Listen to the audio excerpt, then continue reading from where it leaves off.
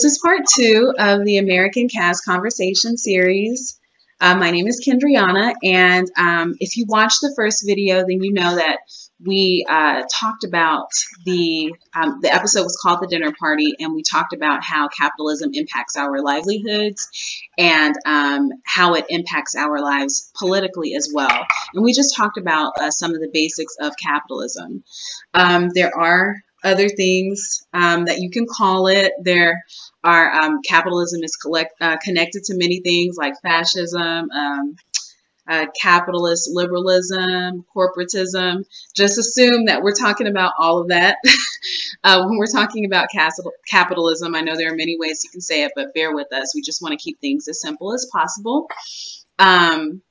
So today, this episode is called The Dinner Party, and we're going to talk about how capitalism, the implications of capitalism in our social lives and how it impacts the way we use the internet and our social media and our relationships and our neighborhoods and society as a whole.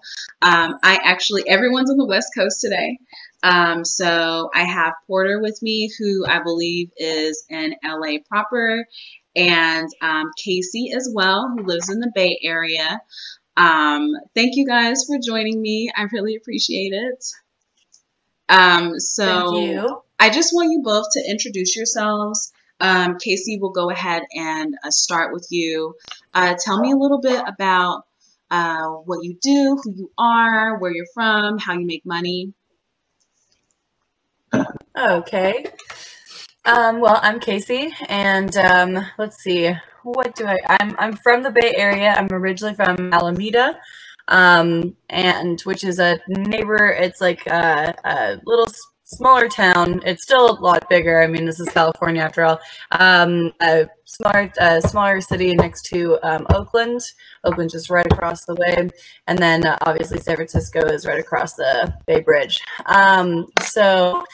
Let's see, what do I do? Well, right now I am a burlesque dancer, primarily. I'm also a barista, and that's what I do for money. I live in a van because I can no longer afford the place that I have grown up in, and I'm sure we'll talk about that a little bit.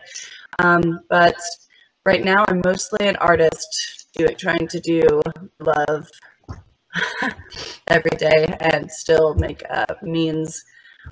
Which is not easy, but yeah, we'll get there. And yeah, we will get there.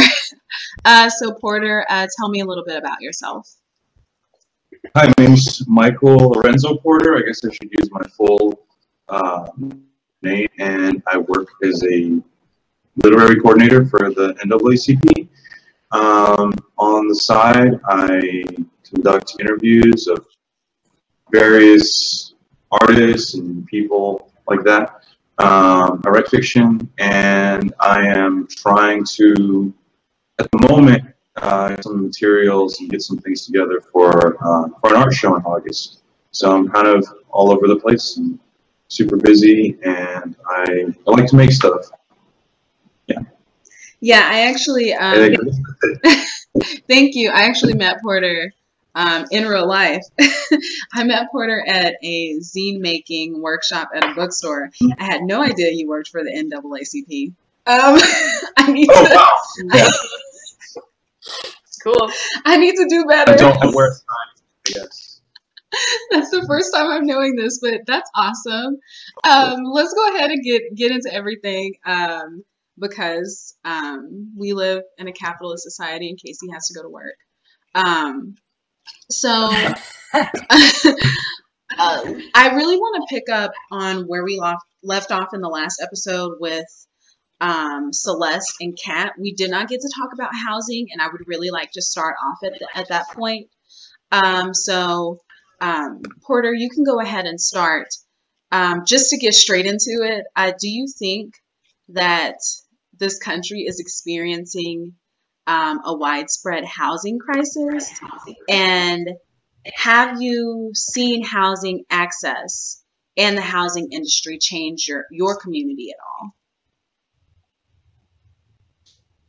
Yes. To answer that generally, yes. I've seen things change quite a bit here. I'm from, like you said, LA proper. which I would consider to be a place like Mid-City. Even if you go a little bit south and west, that's Culver City. And from the time when I was, I'd say, really young, so like 23, 22, 21, now 31, 32, the prices have pretty much doubled in terms of what you can afford. As the person, it's a little bit easier, I guess, if you have a roommate type situation, but here in LA, it's definitely gotten more and more expensive as it seems like you want to say years, but it feels like months go by and apartments become less accessible, less affordable, and the areas that you want to live in are not really plausible, I guess, unless you have, like a lot of people I know, 2 and 3 and sometimes 4 jobs. So you're living in these places where you're, you feel safer, I guess, or whatever it is, or, but you're never really there to enjoy it. You're never really able to still access the place you live in because you're constantly paying for living. So that's sort of what I've noticed in general in terms of the housing situation here in LA. UC Berkeley and Columbia. Do you think that, so you said people pick places based on, I guess, perceived safety? Is perceived. That, okay, so, perceived, so you agree. So are they technically safe? Do you see, like, where you sit at your intersection, do you think that there's a way to feel safer depending on how much money you spend in LA in terms of where you live? Because since I've moved, I don't live in LA proper. I live in the suburbs, okay? So I live like, 30 minutes to an hour outside the city, depending on traffic. But I've noticed, when looking for places, everyone says, oh, well, this is the good neighborhood and this is the bad neighborhood. It's just not safe there. So, I mean, what are your thoughts on that? Are these areas somewhere safer? Can you really, as a person of color, pay for your safety? Well, no, I don't think so. I don't think you can, and that's an interesting way to put it because, Earth is dangerous. I can walk down the street and I can get shot anywhere on Earth. It doesn't really matter where I go. I have that ability, is always there. When you see police, if you're in the car, you go the other way. You don't really try and think about, well, I could talk to them or this. You just avoid them at all costs. So paying for your safety is not really something that I think is possible. I think people feel like if they go to different places, they'll be more safe. There's more money, and, fences everywhere, and stuff like that. You pay for it because it gives you the perception of safety, but I don't think it's real.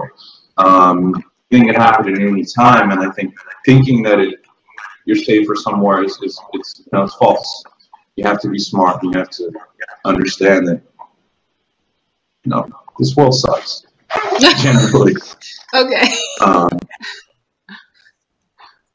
Well, Casey, I'd like to, I see you, I can tell you got something to say. So, could you answer that question for me? Tell me your thoughts on the subject. On particularly being safe? Not the original question, and I can read it again if you'd like. Please do, yes. Do you think in this country we're experiencing a widespread housing crisis? And how have you seen housing access and the housing industry change in your community? And a follow-up question would be, what do you feel about all of those people, since you did say you're living mobily right now, what do you feel about all those people who say, well, you could just fix it, or you just need to relocate? If it's too expensive, you just need to move. Right. Well, man, what a colonized mentality that is. To me, even just people thinking about how like there aren't so many implications around kicking people and generations out of households that they've been living in for so long, and even just like the land that we're on, how like the first gentrification was just white people coming over here and colonizing the land, and taking it away from indigenous folks who have been living there, who are born out of the soil itself, and with whatever mythologies they have that describe their first stories of being the first folks on this land. But boy, yeah, things have definitely changed from, all the way from that generation to now, especially too, and even from the time my lifespan of being in the Bay Area. And it's pretty ridiculous. It's definitely fueled by the technology industry. San Francisco is a huge tech bubble, and that kind of started in like the late 80s, early 90s. And like Google is a huge thing. We have like Silicon Valley. It attacked San Jose earlier on, and people have been becoming more and more displaced as time goes on, and now it's just even more so a crisis where like not only is the house expensive, but the cost of living just by getting food and this and that and the other is also like inflating, whereas our minimum wage still stays at a pretty low number. It's not livable. We won the fight for 15, and as it slowly gets up to 15, so inflation also rises with it. So it really cancels out any sort of idea that $15 is actually a livable wage. Right. If we're really looking at it, it would be well over, $25, maybe even like $32 to potentially be able to live in the Bay Area and have food and be able to pay rent and, still do the things you need to do. So I guess like what I've seen a lot more of, even lately, I've been like seeing cars from the middle of America, which is pretty interesting. Growing up, I've never really seen too much of that. And there's just a lot more people around who are navigating this area that never seem to be from here. I know I go out to like, some bars or even just like, other trainings, and it's very rare that I meet a local. It's now become a common sort of interaction when it's, oh, hey, where are you from? Oh, I'm from the Bay Area. What? Oh, wow. Okay. Tell me about yourself. It's a surprise when people say that they're from the Bay Area. So,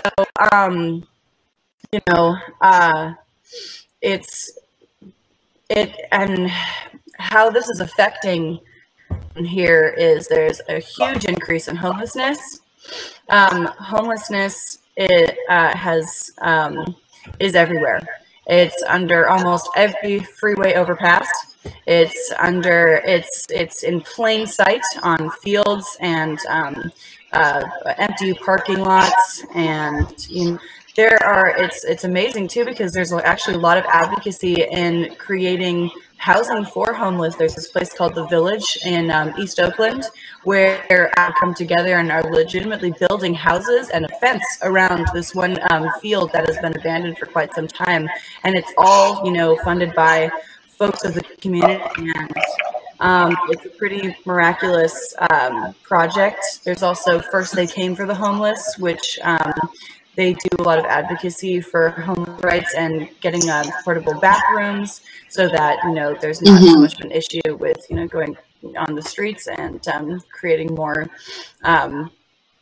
more potential complaints for people who are not really from here and don't understand what's really going on. But this also affects students. UC Berkeley is actually raising homeless students, and also the elderly. These are communities that, when we think about the housing crisis, it's very rare to consider like elderly homes where people are, trying to live in the place that they've been living for several years, and now all of a sudden, when they're 85 and struggling to pay off medical bills as it is, that they have to leave their home. It's becoming so much of an issue where studies have shown surveys have shown that like half of the California or Bay Area residents are planning on moving out, and Okay. that's So, ridiculous.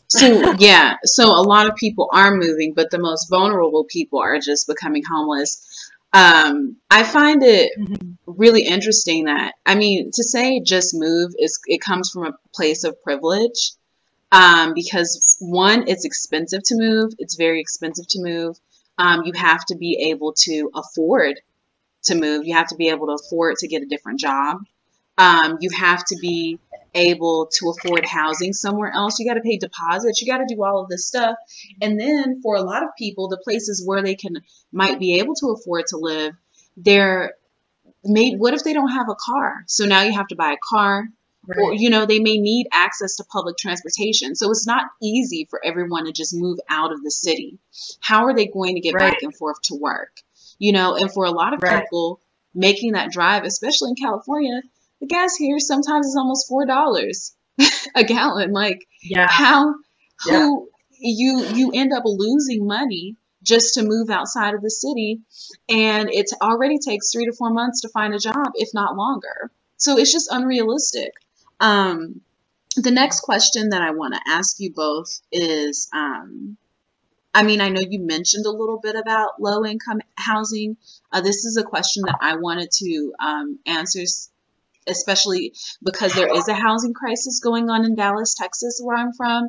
NPR actually did an entire investigation, or I guess expose piece on the housing industry in Dallas and where it's coming from. A lot of people are actually moving to Dallas from California, which I find pretty interesting. And because of that, the cost of living it's going up. Someone could sell their it's really privileged people. They could sell their $1 million home.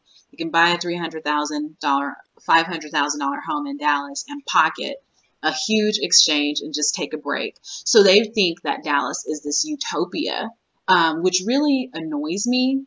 I mean, it's a utopia for you, but a lot of people are ending up homeless because the houses that they've rented for 20 and 30 years for affordable rent, their landlords can't even afford those houses anymore because the property taxes are too high. And then the thing about Texas is we want to do that you mentioned, the low income housing solution, but people are actually against it. In these neighborhoods where we want to put this low income housing, they're against it.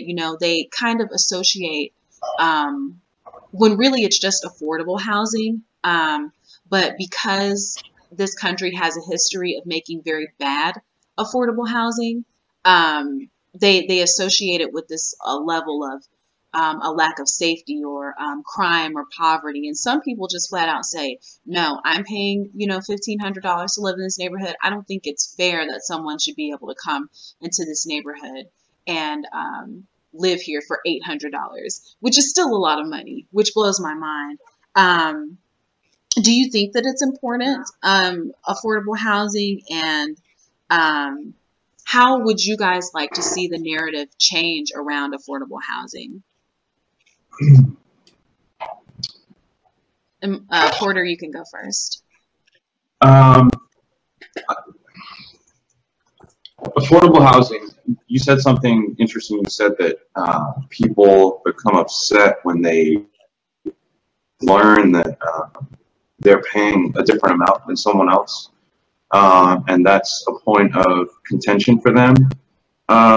With the way the housing model is sort of set up now, I can understand why they would be upset. Okay. I don't agree with it, but get where they're coming from. But it is very, at best, you could say elitist mentality, because it really shouldn't matter what someone else is going through. Everyone doesn't make the same money. But what people believe, and is going back to what I said earlier, people believe that paying a certain amount gives them something. Am I paying for? So when everything that you are doing in terms of housing in your society is based upon how much money you pay, that's when you become an issue where it's so expensive that people have to work a certain amount or sell their house or whatever and move. They want to really decide who lives next door to them, and that has to ever going to change, or people's minds ever going to be, shifted to where they don't care about that? I don't know. But I don't know if that's going to change. I don't know what the solution to that would be, but I do. I'm aware of it. I know it's a real thing. I try, from a different perspective, I try to choose my neighbors very carefully. So that's my support from that. Okay. Casey, what do you think? When it comes to affordable housing, it's like, I really think that there is a power in being a idealist. And I think that ultimately it is to say that when we're talking about capitalism as like the concept and as a system that is sort of forced on us and to live in, I think that it's something where we are indoctrinated to believe that we must pay money to occupy space. We must pay money and to take up space and to come to a place to live. And so I think that that's something like that you literally have to buy into. And with that being said, it's like when it comes to affordable housing, of course, I'm totally for it, and I want there to be more affordable housing. Ideally, like I think that housing should be a standard. It should be free. It should be for folks, like for everybody. But I have a question. With affordable housing, I'm sorry to interrupt you. I have a question, if that's okay. Sure. So, just as a follow-up question, if all of the housing is free, who pays for the labor to build the housing and the materials and the utilities and all of that? I think for me, it's like we're beginning to go down the path of like talking about like different systems that could be implemented here. And so it's like we could be talking about a system where it's a barter system. It would be a totally different like economic system in general, but it's just like to get those thoughts kind of going in people's heads, because it's like only with our imagination, I think we're going to be able to implement newer ideas, like newer concepts. What are in this capitalist system? And so like places like the Village, people are spending their time building houses for the homeless right now, with just community and just like the concept of that this is going to do for people, that like there is no really money exchange right there at this time. But I don't think that as a system that might not work out. It really has to, I mean, it's like I don't really feel like I'm the only person who would be able to answer that question. It would be a larger communication. A lot of people would believe in something like anarcho-communism, where these things are taken care of, and that there's certain things that are taken care of, like housing, food, and etc. And that ultimately it's self-autonomous, that people would be making like barter agreements, these sorts of things. I'm not so good at talking about the systems. I'm not so good at talking about the concepts. But I know many people who would be able to step in and say those answer that question. What type of communism did you say that was? Anarcho-communism. Okay. Yeah. And when I say anarchy, I don't mean like chaos. I mean being self-autonomous. Okay. Having, yeah. Okay, I understand. I think when it comes to affordable housing, I think that the money is there. I think that we need to do a few things to combat inflation, but I think when you consider the amount of money that is being wasted by the government, they can subsidize all of these things. Our country has spent millions of dollars on just like steaks, just like just the finest steaks in the country for for politicians to eat. Why can't that money be used for something more meaningful. We pay the taxes. It's our money. We have taken our time and our labor and paid these taxes. Those things can be reallocated in ways that are beneficial to us. That's why we pay the taxes, you know. So, you know, trillions of dollars in foreign interest, trillions of dollars towards war, trillions of dollars. It's just, I mean, when you look at the numbers, it's absolutely ridiculous. Now the government wants us to pay, or at least the administration wants us to pay for a parade that's going to cost millions of dollars. That money could be used towards affordable housing, towards affordable health care, towards books, towards keeping things like WIC afloat that help reduce the mortality rates for the most vulnerable, marginalized people in this country. You know, it's ridiculous. So let's get more into the social aspects of everything and out and away from housing. Do you guys see a connection between socialized fear and the ways in which we are complicit in capitalism? And Casey, you can go first. I could Porter go first? Sorry, I need to think about this a little bit more. Okay. Porter, you can go first. Yeah. You said, this is the second question, right? Do you see a connection between socialized fear and the ways we are complicit in capitalism? Yes.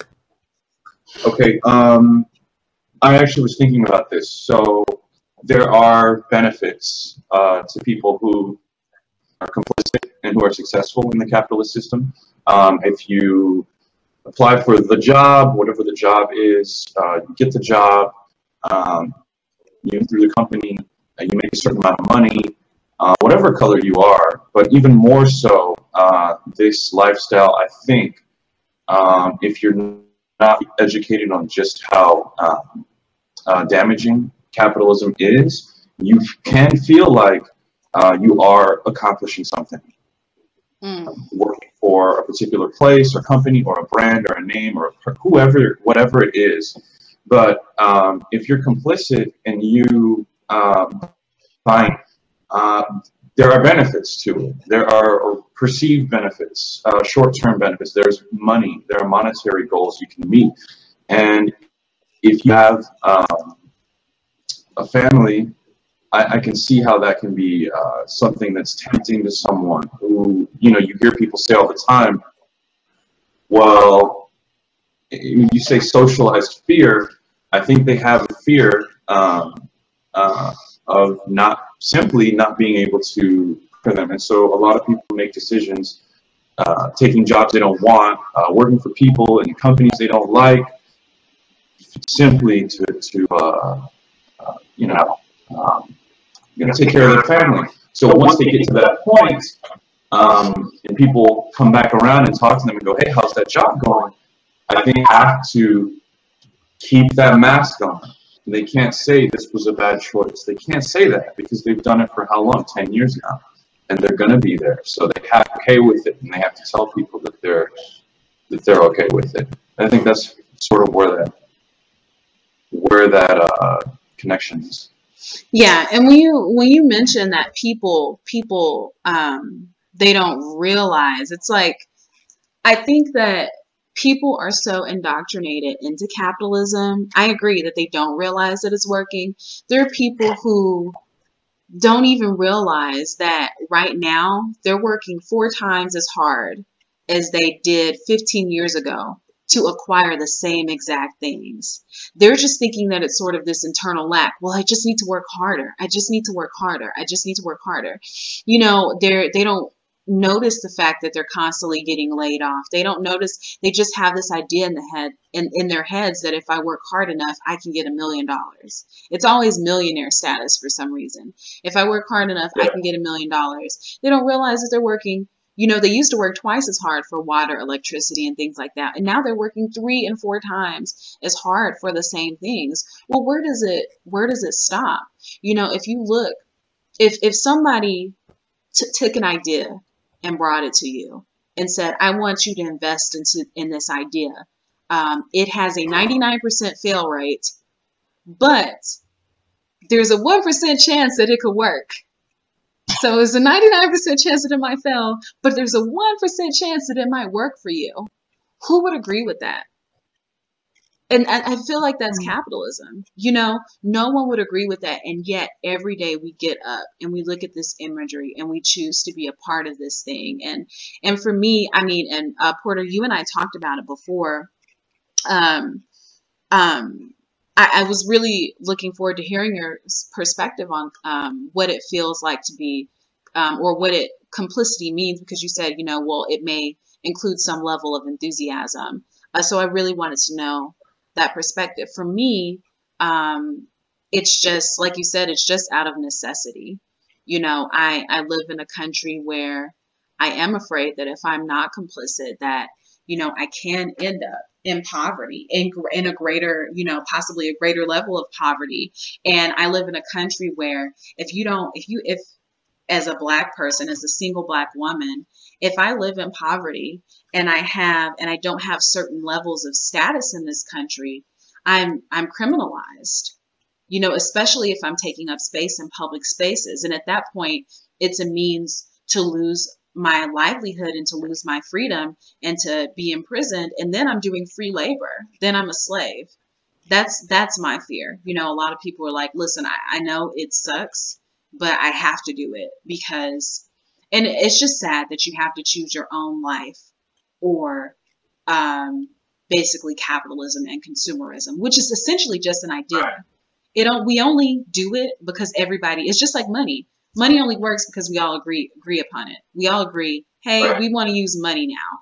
Capitalism only exists because we all agree to do it. Casey, are you ready? I want to hear your thoughts. Yeah, sure. I mean, I think that my themes are along the same exact things that you guys were saying, just that it comes to a matter of like accessibility to live, and that we are also like held up into the fear that we're all replaceable. We're essentially cogs, and that it can be used at the disposal of the folks who are in the positions of power, and that those all fluctuate to people's privilege and identity in a white supremacist capitalist society, also patriarchal for that matter. So it's like all these different things when it comes to our intersectional identities also play into how we interact in the capitalist world and how we interact in the capitalist workspace as well. The types of things that we have to go through within those workspaces, just like the microaggressions that people deal with, the very real sexual assaults that people go through. There are also so many different things that keep us in fear that happen within the culture that of violence that make capitalism even more prevalent in our lives and even more something that we have to buy into, because in order to get that therapy, you need to go back to work and make money to get help in order to get food on the table for your kids. These are all different things that play into why we are, to me, like, it's not complicit. It's just you're oppressed, being oppressed into this system.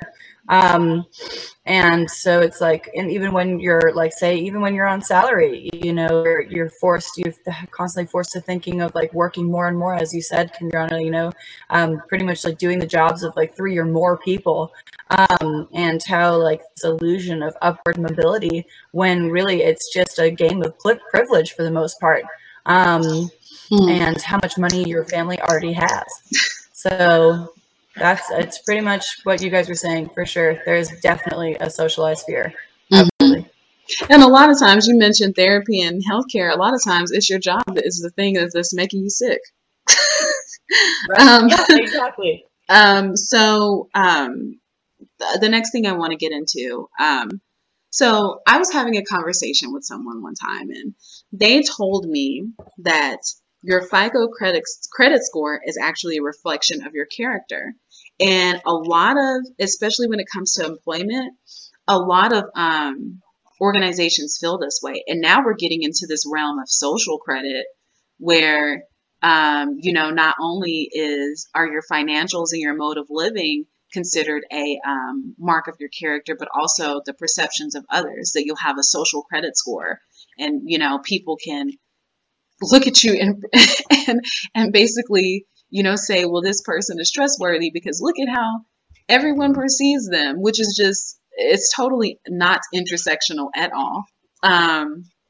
So I'd like to know, how do you feel about how our culture associates socioeconomic standards and status with inherent goodness and badness?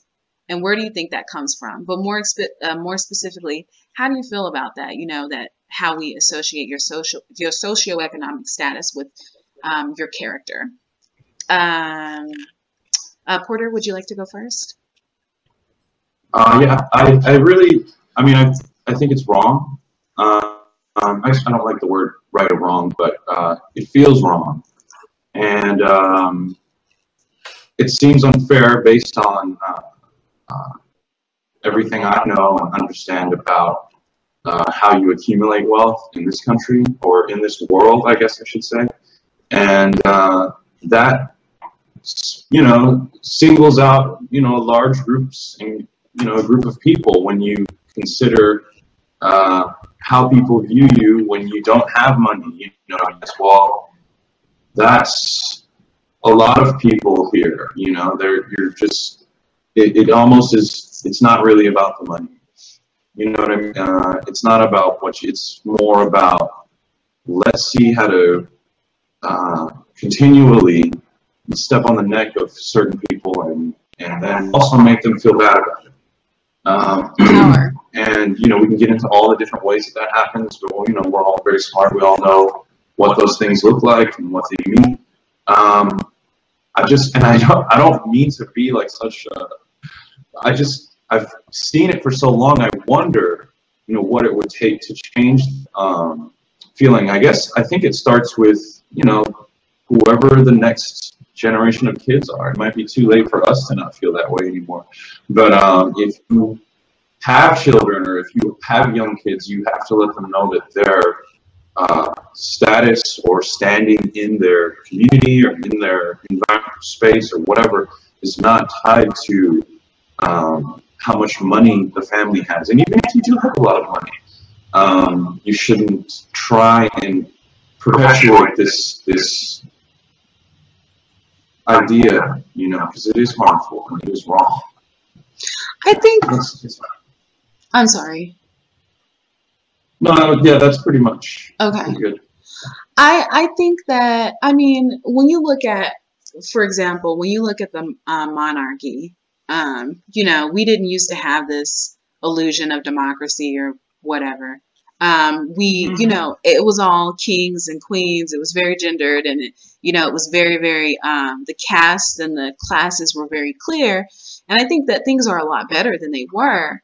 But people thought that the monarchy was going to be forever. It was so huge. It was so massive. There was no way to topple it. People thought, well, we just have a king, and that's how it's going to be. And now, in a lot of places, those roles are mostly ceremonial. So I think it's possible to get rid of those things, and I think we are headed in that direction. There's a lot that we need to work on, but I do think it is possible, and I think that there are things that we can start doing now. I think that if some major things happen, it could happen in our lifetime. I don't know. Casey, what are your thoughts? Yeah, boy, what a scenario. This reminds me of this one Black Mirror episode where there is an app where everybody is voting on each other, and yes. It tells you where your social positioning is, and it gives you all these privileges depending on where you are. But yeah, it's very similar to that we already have that going on in our culture, and I think that it's inherently classist and racist. And that it ultimately is used to make people hate themselves, actually. And that is totally used for capitalist gain, because it forces people into consumers. When you hate yourself and there's all these products and these advertising and the media telling you yeah, you're not good enough until you have this, you're not good enough until you have this. And people are already at this very low self-esteem level, buy into that a lot more. And then it sort of like, perpetuates the capitalist system that we're all functioning in, when we are feeling have to buy something to amplify ourselves. So I think that, Kendriana, you're absolutely right that we are seeing changes in people's perspectives. We are seeing people becoming more and more aware of this. And that is especially in the intersectional feminist community, especially led by mostly women of color, the self-love and empowerment movement, the body positive movement, all these different things that are forcing people to look at themselves and say, hey, you should love yourself. You like, you're such an amazing human being. There's so much more to you what this system is telling you. There's so much more to you than any numbers that could ever be put on you, any labels that are placed on you. You get to decide what those labels are. You get to decide how you want to interact in this world and who you are in this world. Don't let this culture of violence and oppression give you your names. So I think that with more empowerment like that, we're going to see people rising up and finding their voices and speaking out more so than we have. I mean, we already do have many leaders in our past and present, but I think that people today are becoming even more leaders every single day. And I was just listening to the Black Panther album where there's that one "Pray for Me," and Kendrick Lamar is talking about how he's like, looking for heroes, and then he looks in the mirror and like he's like, that's the hero, and I totally agree with that. I'm like, yes, we should totally look in the mirror and see ourselves as participants in ending the oppression that we face. I'm glad that we have about 10 minutes left here. I'm glad that you brought up Black Mirror, because I'd like to talk a little bit about social media, if that's okay. You tied it to consumerism. In the age of social media, and you can broaden this to just talk about your relationships in general, but in what ways have you seen capitalism shape our relationships and the ways that we perceive and interact with each other? Casey, would you like to start with that one? Sure. Can you read that question one more time? I'm having trouble finding it. Okay. I said, in the age of social media, in what ways have you seen capitalism shape our relationships and the way that we view ourselves and each other? Okay. Man, I would say for better and for worse if you're not careful. Because with social media, without social media, I probably might not have ever met you. And, that's how we connected through Instagram. And so there is like a community, and there's also, like I said, the same community of interfeminism where there's a lot of empowerment going on in terms of social media. But at the same time, it's used to exploit people. All the things that we put on social media can be used against us. A lot of these things are not private any longer. They're being stored in databases, and companies can buy that information and sell things to you more directly. NSA can buy that information. Our government can buy that information. These things can be used against you in courts as well if you ever say something on your feed that might be questionable. This is really dangerous because it could potentially lead to things like you going against the president. Have a very distinctly entitled and just incredibly violent president right now. And I think that it's not so far off to think that something like tyranny could be used against people, and there's this one really great TED talk, and I'll kind of wrap it up here in terms of like the dangerous side of it. It's like, well, yes, there's community, but there's also this other side of like almost everybody has a cell phone of some kind, and all of our cell phones collect data. And when we go to protests and we all have those cell phones together, the government has a map of who is talking to who, what communities are interacting with what communities. And when they have a map of that, it's very easy. We have a person who is a tyrant to take that information and use it against people, like Hitler did with the Stasi, which was a secret police force that would go into people's houses and kill them or take them away. What was the name of the police internment force? Camps. Huh? What was the name of the police force? The Stasi. Yeah, it's a German police force. And if the Stasi saw people, everybody who went to the Berlin Wall to break down the Berlin Wall, that could have been looking at people's cell phones and who was there. That could have been potentially really dangerous for a lot of people who interacted in that. So it's putting people's lives on the line through using these relationships, these social media relationships. So there's a complacency when we interact in these communities, but there's also such a gift where we are able to communicate with people all over the world in split second. And so it's a really it's both.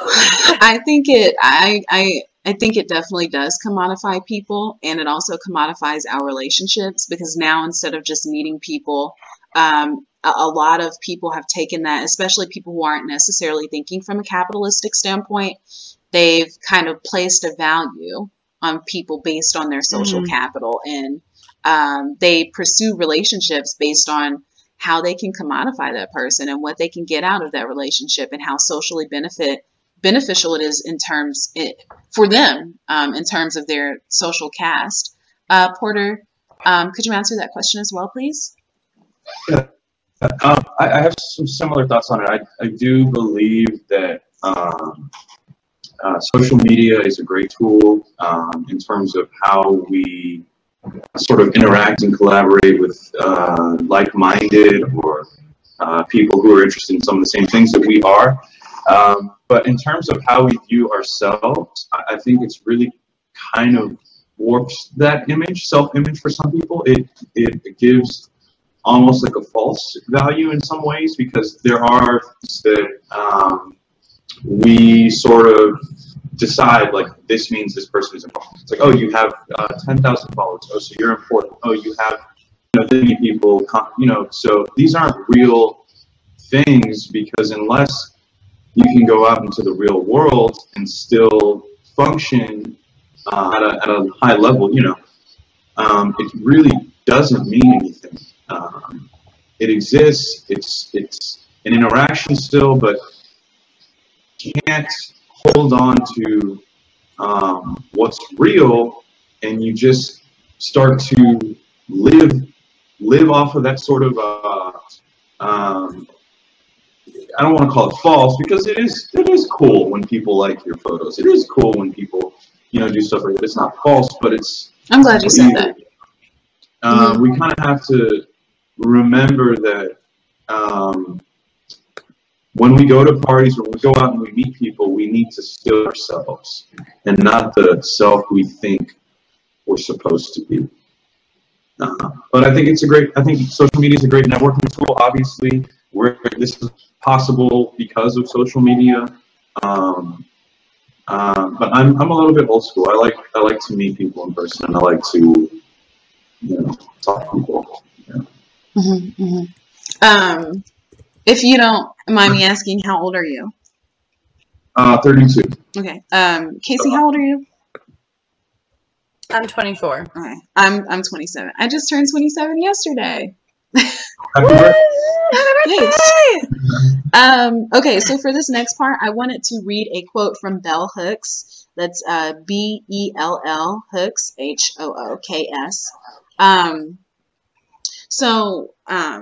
And this talks a little bit about the next question. In a culture which holds the two-parent patriarchal family in a higher esteem than any other arrangement, all children feel emotionally insecure when their family does not measure up to the standard. And we've talked a little bit about those standards. So my next question is about the four-person family unit and the two-person sort of typically heterosexual two-person family ideal. Do you think that that's a capitalist idea? and who benefits from that? And you talked about families a little bit. Actually, I have some thoughts on that. I would like to start if that's okay. This was a hard question. It was a hard question for me. It was a hard question for me, especially as a person of color, because I think that families have been very beneficial to our community, and I think it has a lot to do with where we come from, and who we are from an anthropological perspective.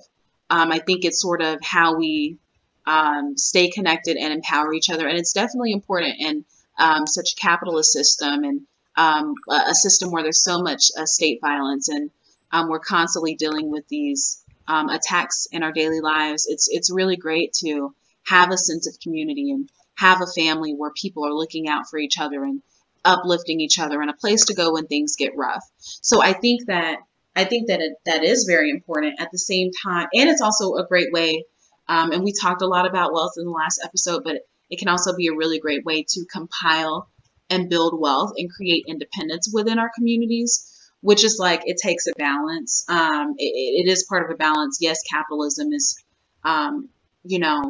it has not been great for our communities. At the same time, we still need to survive. And families in close-knit neighborhoods have been a means in the past, at least from what I've experienced as a person of color.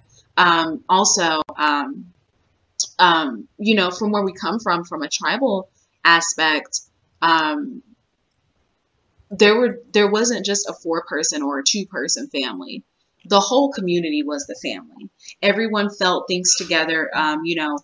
People definitely tried not to leave people behind. Everyone worked and moved together. There was an element of patriarchy, of course, but there also was a sense of togetherness, and everyone, to an extent, was a little bit safer that way. Whereas now, there's more division. There's even division within neighborhoods. There's divisions within families. Everyone's on their own, and can you really do it on your own when you are getting a fourth of what's required from the society that you live in? Can you really have an equal stake that way? I don't know. Porter, what are your thoughts on that? On the original question. I think with the 4-person the nuclear family, you say, well, there's 2 things. Is it a capitalist ideal, and who benefits from it? So, yes, it is a capitalist ideal, and it's perpetuated. We see it in film. And specifically, there's a scene in the movie, I don't remember, but I believe it's Alec Baldwin talking. Oh, it's The Departed. Alec is talking to Matt Damon. And he says, as he's moving up through the police ranks, they're playing golf, and he says, why don't you get married? Start a family. It's just give people this image. Even if you're not happy, just do it. Do it so that people will like you. Do it so that you can produce. Do it so that you'll have kids. Do it so that you'll have more people to pay for. Do it so that you'll have more things that you'll need to buy. It's not fine, but under the capitalist, that's fine. The problem comes in when different styles or different types of families that don't necessarily meet that. Because even if families don't line up as a mother and a father, and 2.5 kids or whatever, and they still subscribe to the capitalist ideal, they're not the same. They're still not viewed as being quite on that equal footing. There's still a pecking order, as it would be. It's a mother and even if you are a mother and a father and 2 kids, whatever, well then, what color are you? Because now you're still not quite. So it's a capitalist ideal. It's a white capitalist ideal. So this goes back to like what I was saying earlier, where you can ascend and you can do things, and you can follow all the rules, and you can work 3 or 4 or 5 times hard, and it's still not going to mean anything, because you're still not going to be considered to be in an even footing. Now, who benefits from it? Well, the people who fully believe in it, and are in power of the system. So, who started the system? Who is it made for? Who is it benefiting now? Who's always benefited from it? That doesn't change. um, the entire, and like Casey said earlier, I don't know what the alternative is.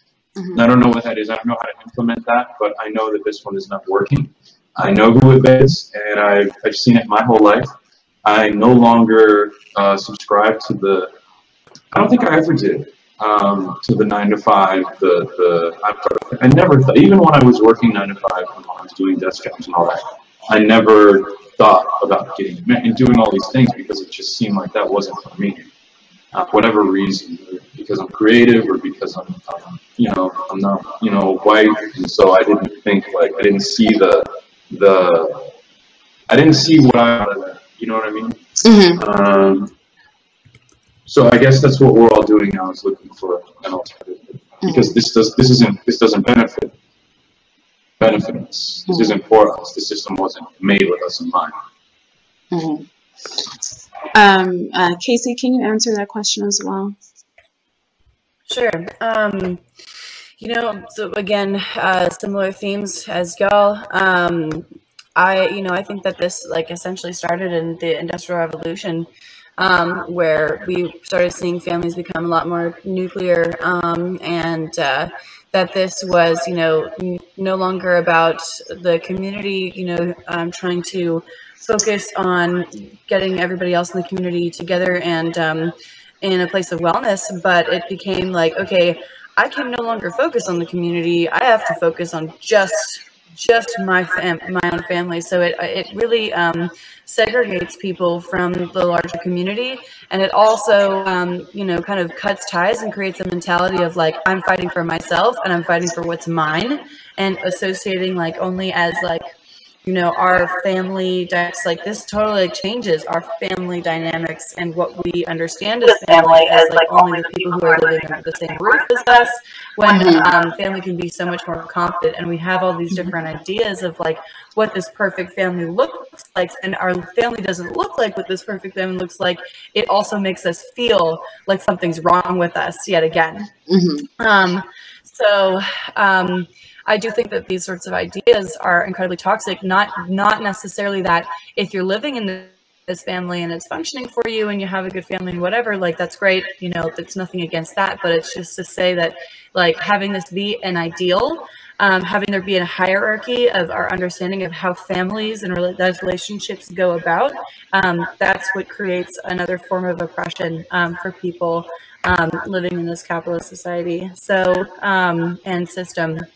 I do think that it does in turn work for the benefit of capitalism, because when people are no longer working as communities, then we have to buy things in order to sort of sustain our livelihoods. That those all play very important roles, and there's definitely some things that I'm not uncovering here for sure, but I'll leave it at that for now. Yeah. And taxes. Families and marriage help with that taxation deal, don't they? So I think this is a good stopping point. I just have one more question for both of you. I know we didn't get to everything, and I didn't think we were, but I do appreciate you both for just joining me to have this discussion. Moving forward, I really believe in everyday actions, because it is so complex, and all we can do is just try to undo some of these things and try to heal ourselves from these things, and try to make things a little bit easier for ourselves and the other people around us. That's how we're really going to get somewhere. How do you both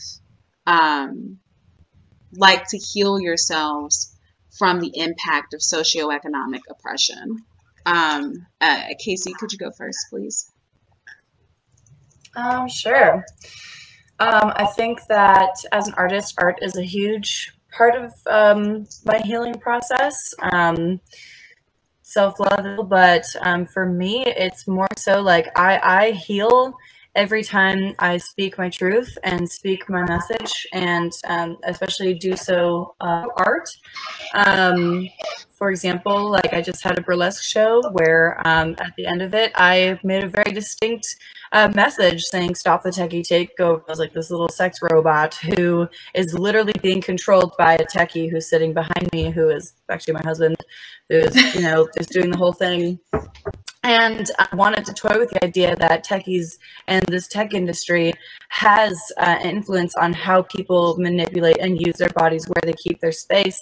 And so just getting that message out there felt like a form of healing for me. I feel like, that healing comes in many different ways and looks at like many different things, but also communicating with my or being with my community, creating a larger community, having conversations like this, are all ultimately healing. Like creating, making sure that we're feeling validated in our oppression and the experiences that we're through, whether they be good or bad or everything in between. So that's one of my answers for that. Yes. And Porter. So the question is, how do you like to heal yourself from the impact of Social. Yes. I don't. Well.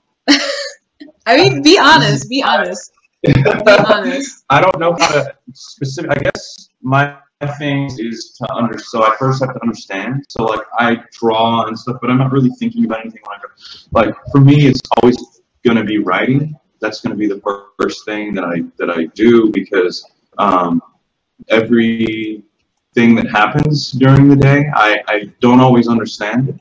I don't always know exactly why something happened, but I try to understand just by really simply and just at a base level writing down what happened.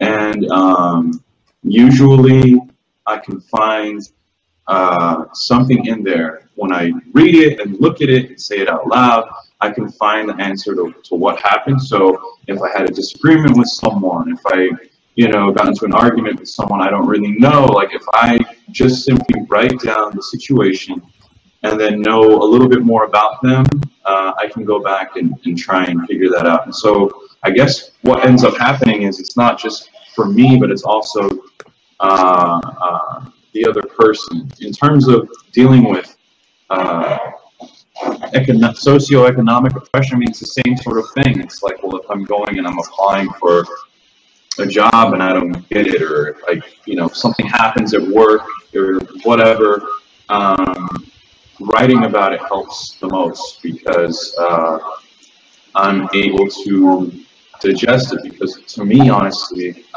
the only way I can ever look at the world that I live in is from a really surreal standpoint. It doesn't make sense to me.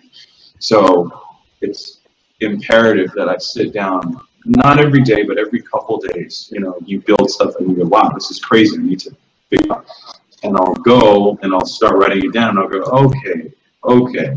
It's good and bad, because what it leads to is sort of accepting these circumstances, because I've written them down. They're real now. So, but it does help. It does help to categorize what's going on. In a sense. I guess that's my answer. Okay. Thank you. I really appreciate that. I wanted to answer this question as well.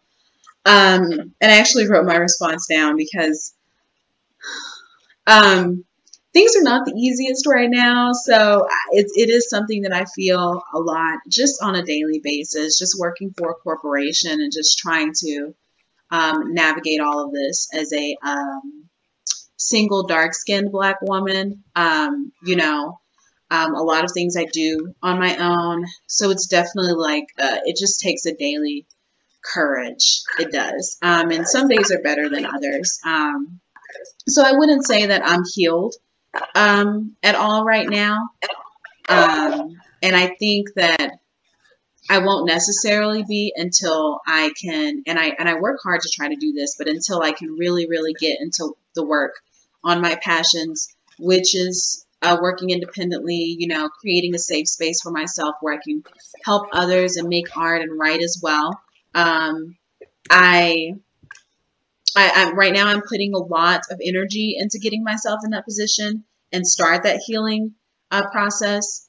And a big part of that is healing others. So I try to do things like this and bring people together and work on these different projects. I don't have a lot of free time, but I try to make them happen anyway and have those conversations. I'm also part of that healing others means giving to people when I can and they ask. Especially, I mean, honestly, if it's a Black or brown girl, and this happens to me, especially now that I moved out here, people will come to me and be like, I really need some groceries. And I'm like, okay, if I have it, let me see what I can do. Because I do think that we definitely have to support each other, especially if it's a brown girl, because like, damn, like they stole their land. Like part of the reason why a lot of people are in the position that they are is because something was taken from them, or they're trying to navigate these oppressions. Also, I am actively learning some specialized skills for my day job, because even though my job is not glamorous, I want to go back and I want to teach those skills to people and just try to help them. For me, if it wasn't for the field that I work in, I would probably still be working retail and making minimum wage. So for those people who, want to try to navigate, what is in front of us, I would like to be able to offer some services and help teach people specialized skills so they can go out and they can do work and they can become independent within that work. So those are just two of the bigger ways. Like I said, I'm from a small town in Oklahoma, so my family is always like, you need to learn how to, raise your own farm and grow vegetables and do all of this. So hopefully I'll be able to learn how to do that soon so that I can not only feed myself, but I can feed others in that way. And, if shit hits the fan around here, I know how to grow my own sustenance. So those are the ways. Those are the ways that. And if you need any trauma counselors, let me know. I'll be there. Those are the ways that I try to do it every day. I want to thank you both for joining me. How can everybody find you online? Michael, how can everyone find you online? What are you working on? Let's see. How can people find me on Instagram? It's just my name, so it's my full name. It's Michael Lorenzo Porter, and then my email is the same. I guess maybe I shouldn't say that. And then on Twitter, it's Porter _hashtag. Okay, I'm not cutting that out because I'm not that advanced with editing, so I'm sorry. It's fine. I have a spam folder. Yeah. Okay, Casey, where can everyone find you? Well, if you'd like to follow my art and my burlesque life, my burlesque name is Angsty Andy because I am androgynous, so I go by they, them pronouns, and I'd like to be more representative of the non-binary community that also likes to take their clothes off in an artistic way. So that's Angsty Andy Burlesque, and Andy is spelled with Andy. And then if you want to find my personal, where I talk about trauma and specifically around rape crisis counseling and sexual education and just intersectional stuff that goes on in day-to-day life, that's 1212 AM Riot. But it's 12 AM _riot. Awesome. And I can be found everywhere at Kendriana Speaks, at Kendriana.speaks on Instagram and at Kendriana Speaks on Twitter. The next installment will be hopefully coming in the next couple of weeks. If I can get everyone scheduled and get everyone in at the same time. But that'll be more of a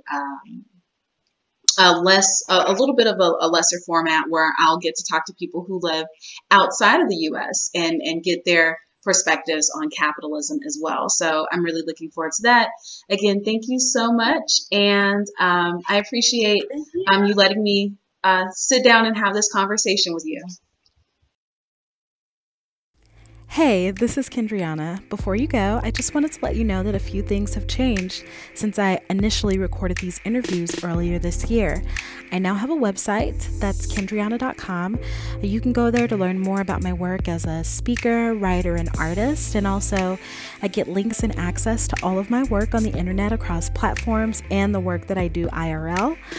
Also, I now have a Patreon. It's patreon.com/Kendriana. So if you enjoyed this podcast and you'd like to support so that I can make more like them in the coming months and years, check my work out at patreon.com/Kendriana. I have a lot of really cool benefits for my patrons, and also I share a lot of really awesome exclusive work there. Thank you so much for your support and for listening.